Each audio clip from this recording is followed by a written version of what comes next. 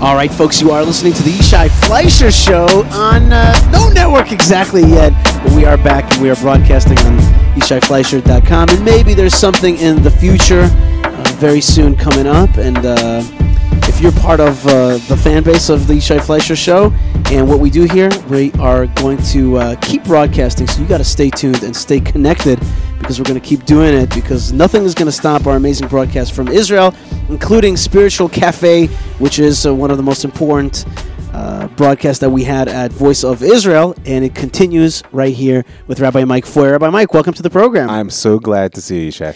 Yes, and we are here at the beautiful Begin Center in Jerusalem.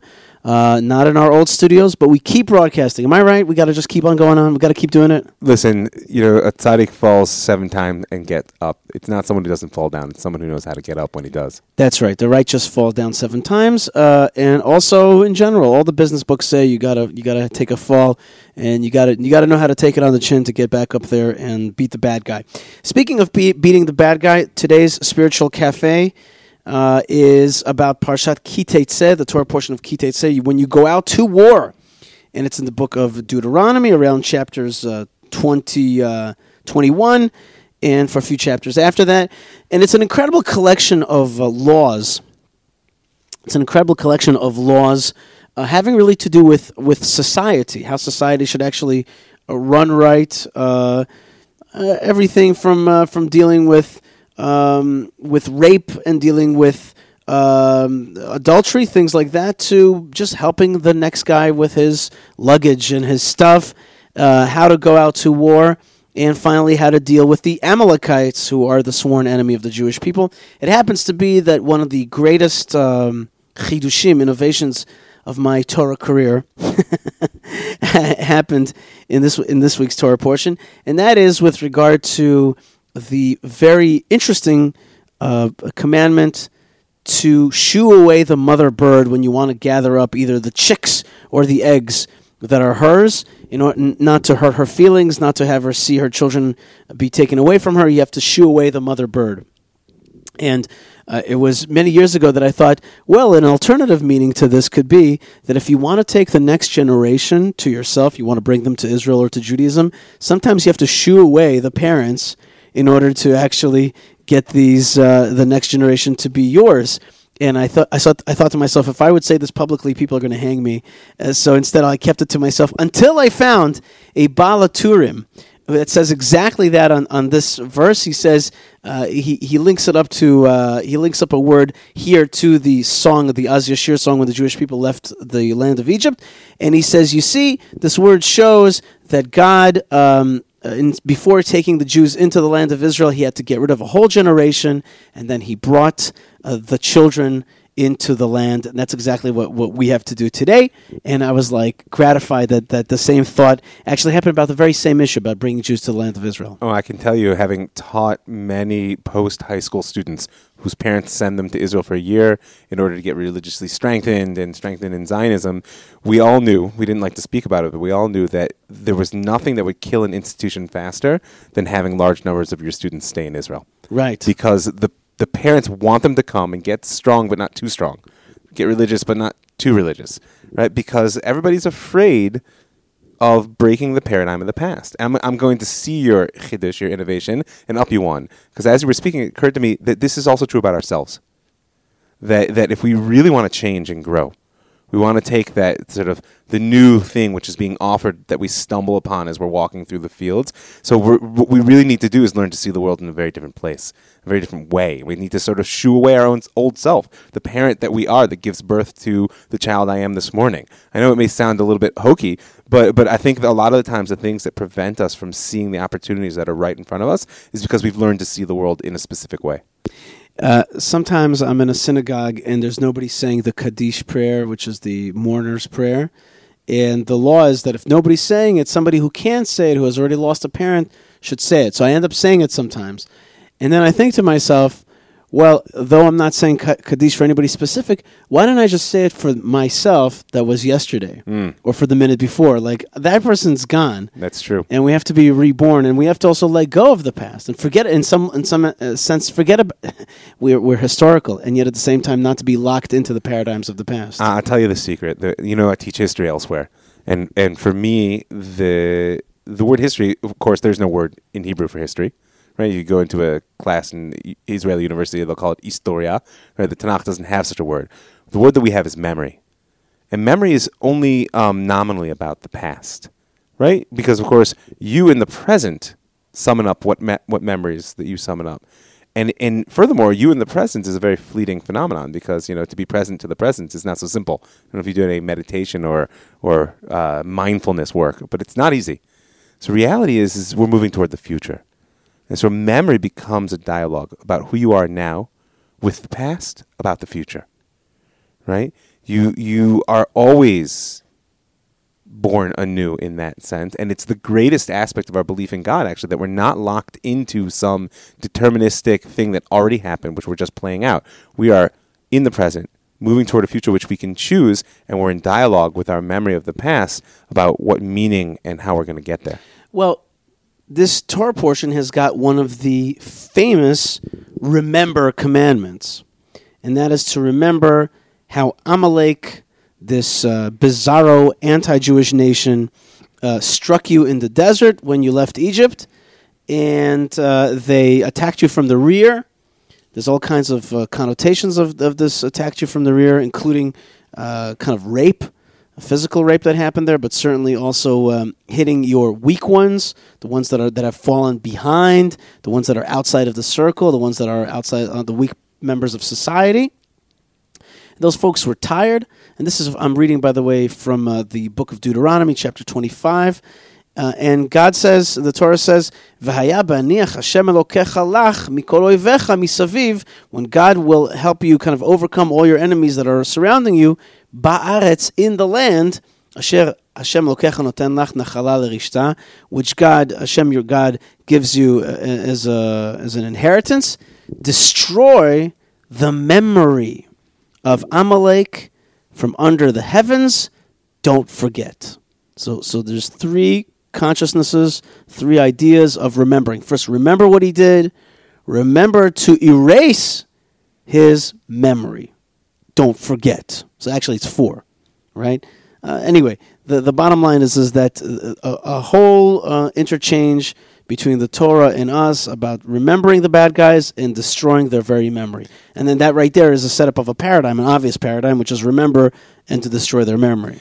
I mean, I can't help but saying we're sitting here in the Begin Center, right? I mean, Menachem Begin, who was a true hero and leader of the Jewish people, whose attachment to his memory of the history of the Jewish people as well as to the struggles and tragedies of his present life drove him in a way which I can't even imagine the powers that he summoned up from within himself to really serve the Jewish people. And that's this phase, I think, that comes in the beginning. Why do we have to remember what they did to us right up until God gives us rest from all our enemies? Because once God gives us rest from all our enemies, now we have to actually get rid of that memory. And we can't forget to do that.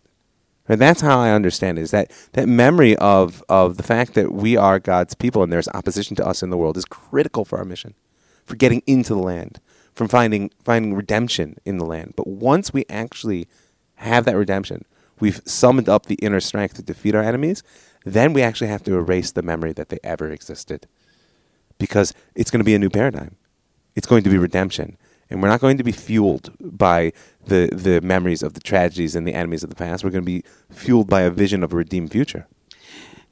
And yet you find that one of the things that Begin had to fight, and we have to fight all the time, is a memory-less society which will import liberal consciousness that exists while driving down the calm highways of the United States or going to Target, and forgetting that you are a target, right? Well, and my point is that I'm oftentimes faced with people who will refuse to face the reality and the challenges of the Middle East and the reality that actually it's the enemy that wants to erase our history, and that we cannot erase the reality of that effort.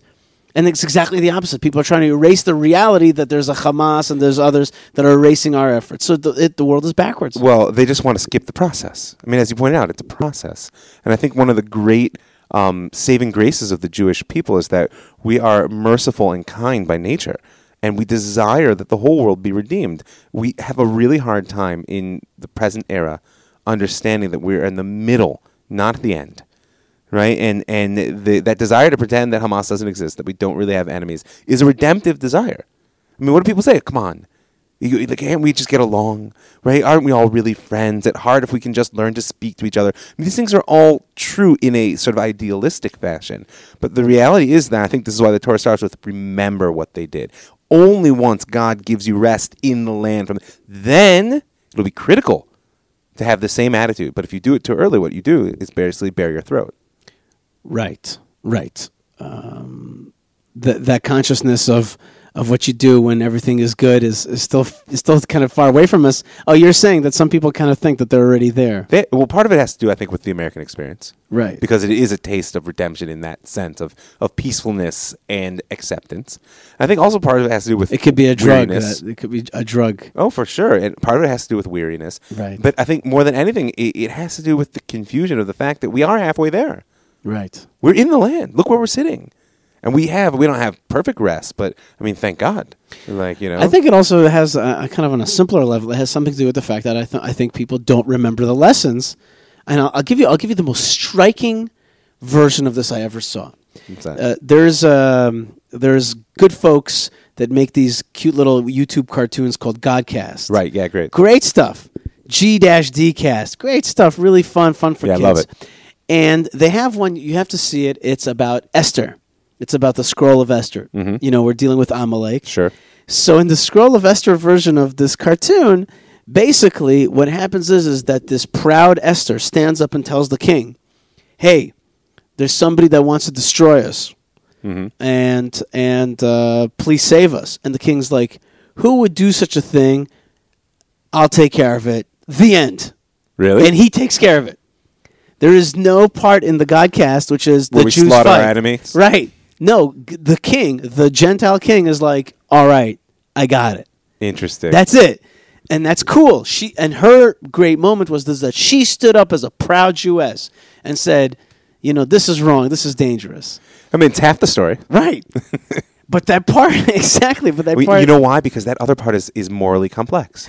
Meaning it's morally very simple to stand up and assert what's right and then let somebody else actually do the dirty work of destroying your enemy. But destroying your enemy is morally complex. It's not ever simple. And even if your enemy is totally wrong and evil and etc., it's never going to be simple because what it takes to actually fight will change you and will affect the world, and mistakes will be made, decisions that you might regret, and that's reality. Yeah. Well, my grogger went silent at that moment. At that moment, because I had no moment to cheer in the hanging of the 10 sons of Haman. But as you said, it's perfectly descriptive of the American Jewish experience. Right. And I have to be fair here. There's another remember in this Torah portion in Ki Teitzeh, in Deuteronomy chapter 24, and that is V'zacharta ki eved ha'ita be'eretz Mitzrayim. Mm-hmm. Remember that you too were a slave in the land of Egypt. Al ken anochi mitzavcha lasot hadavar hazeh. I command, and therefore I command you to do this, which is to judge between people, to protect the proselyte, the orphan, the widow, and the weak people of society. Meaning to say, and make sure that they get extra. Be liberal. Be liberal. Be make sure that you have a democracy or whatever it is that whatever government system that takes care of the poor. But it's one and the same commandment. Tikkun olam. Yeah, but it's one and the same commandment. You see, which is that don't disconnect your present from your past in order to build some future you think you want. Because if you do that, the future will not actually be whole and real. You must enter into a dialogue. There must be an understanding of where you came from.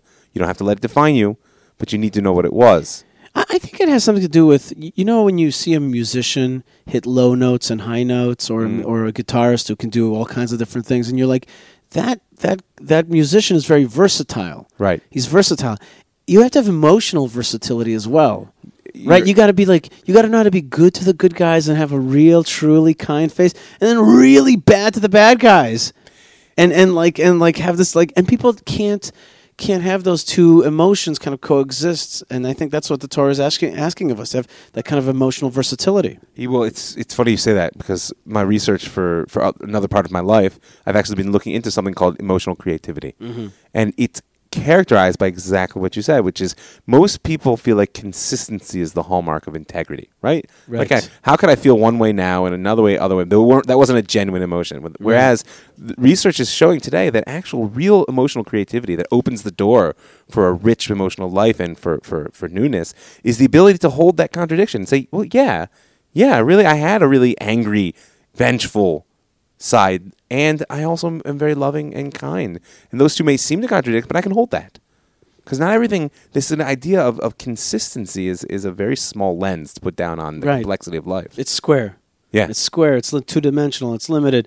And you got to have the ability. And if you love the good people, let's put it right in real terms. I don't want to beat around the bush here.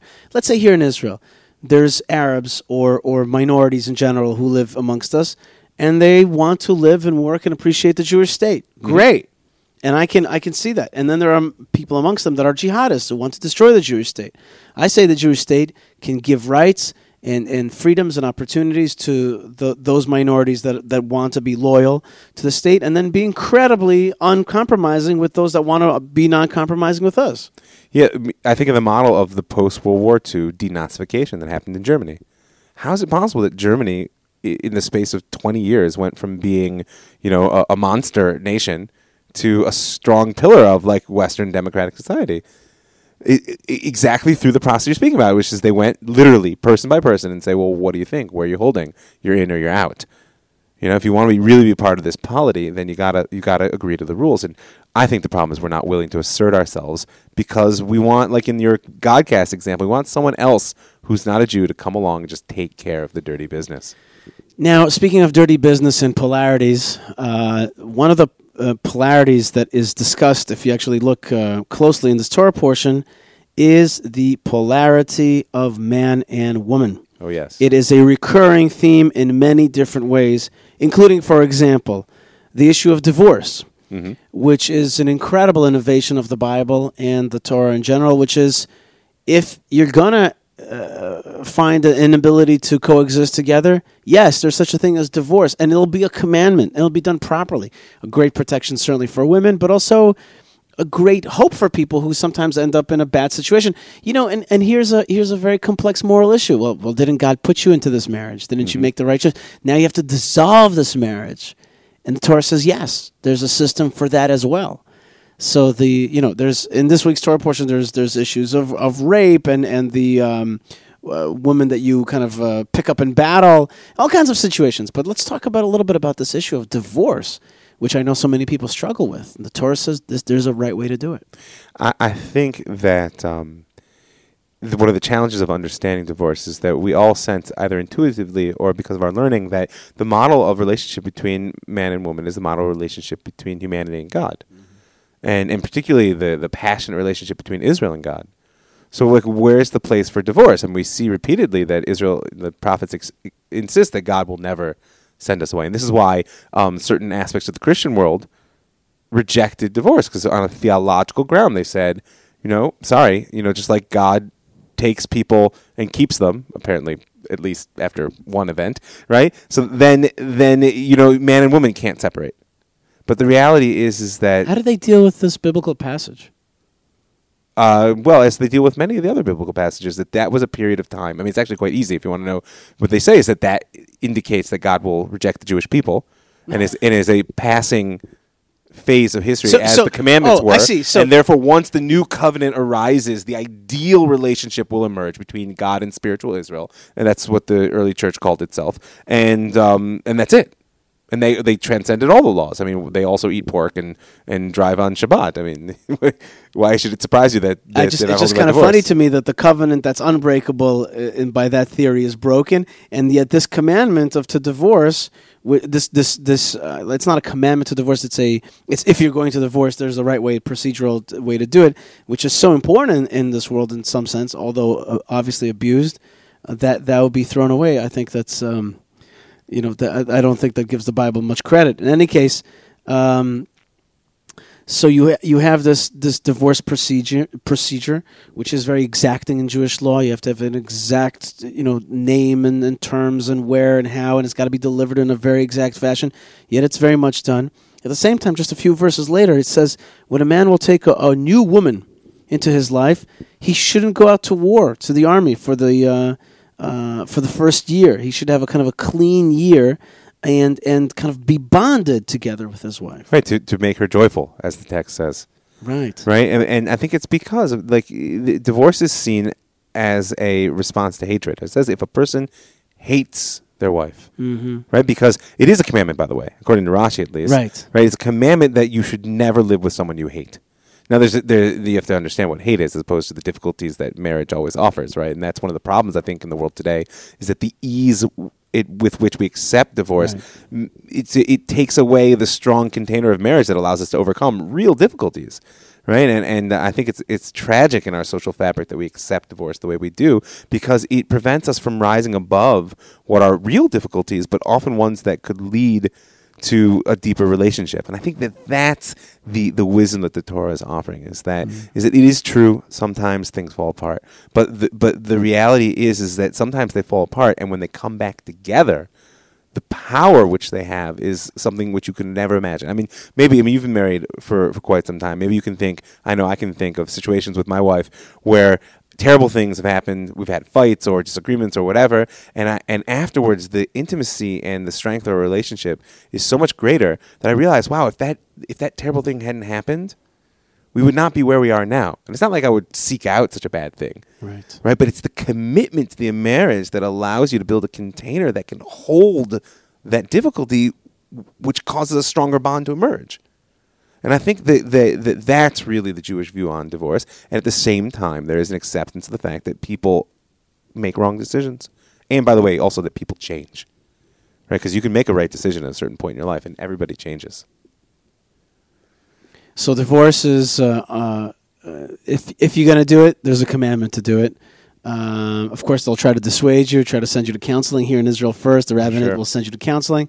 But one thing that's never going to divorce is the covenant between the Jewish people and the God of Israel, and also between the Jewish people and the land of Israel, between God of Israel and the land of Israel. These are unbreakable covenants, and we are seeing that indeed, while there was this horrible break, this incredible destructive period, the last 2,000 years of our exile, indeed, we are in the process of redemption. And sometimes people say to me, Ishai, we are all in galus. We are all in a state of, what do we call that? Exile, in a state of kind of being cast away from God, and it's all the same.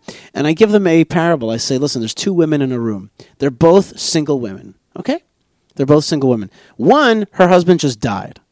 And the other one is engaged, betrothed to be married. Yes, they're both single women. That's right, technically speaking, they're both single.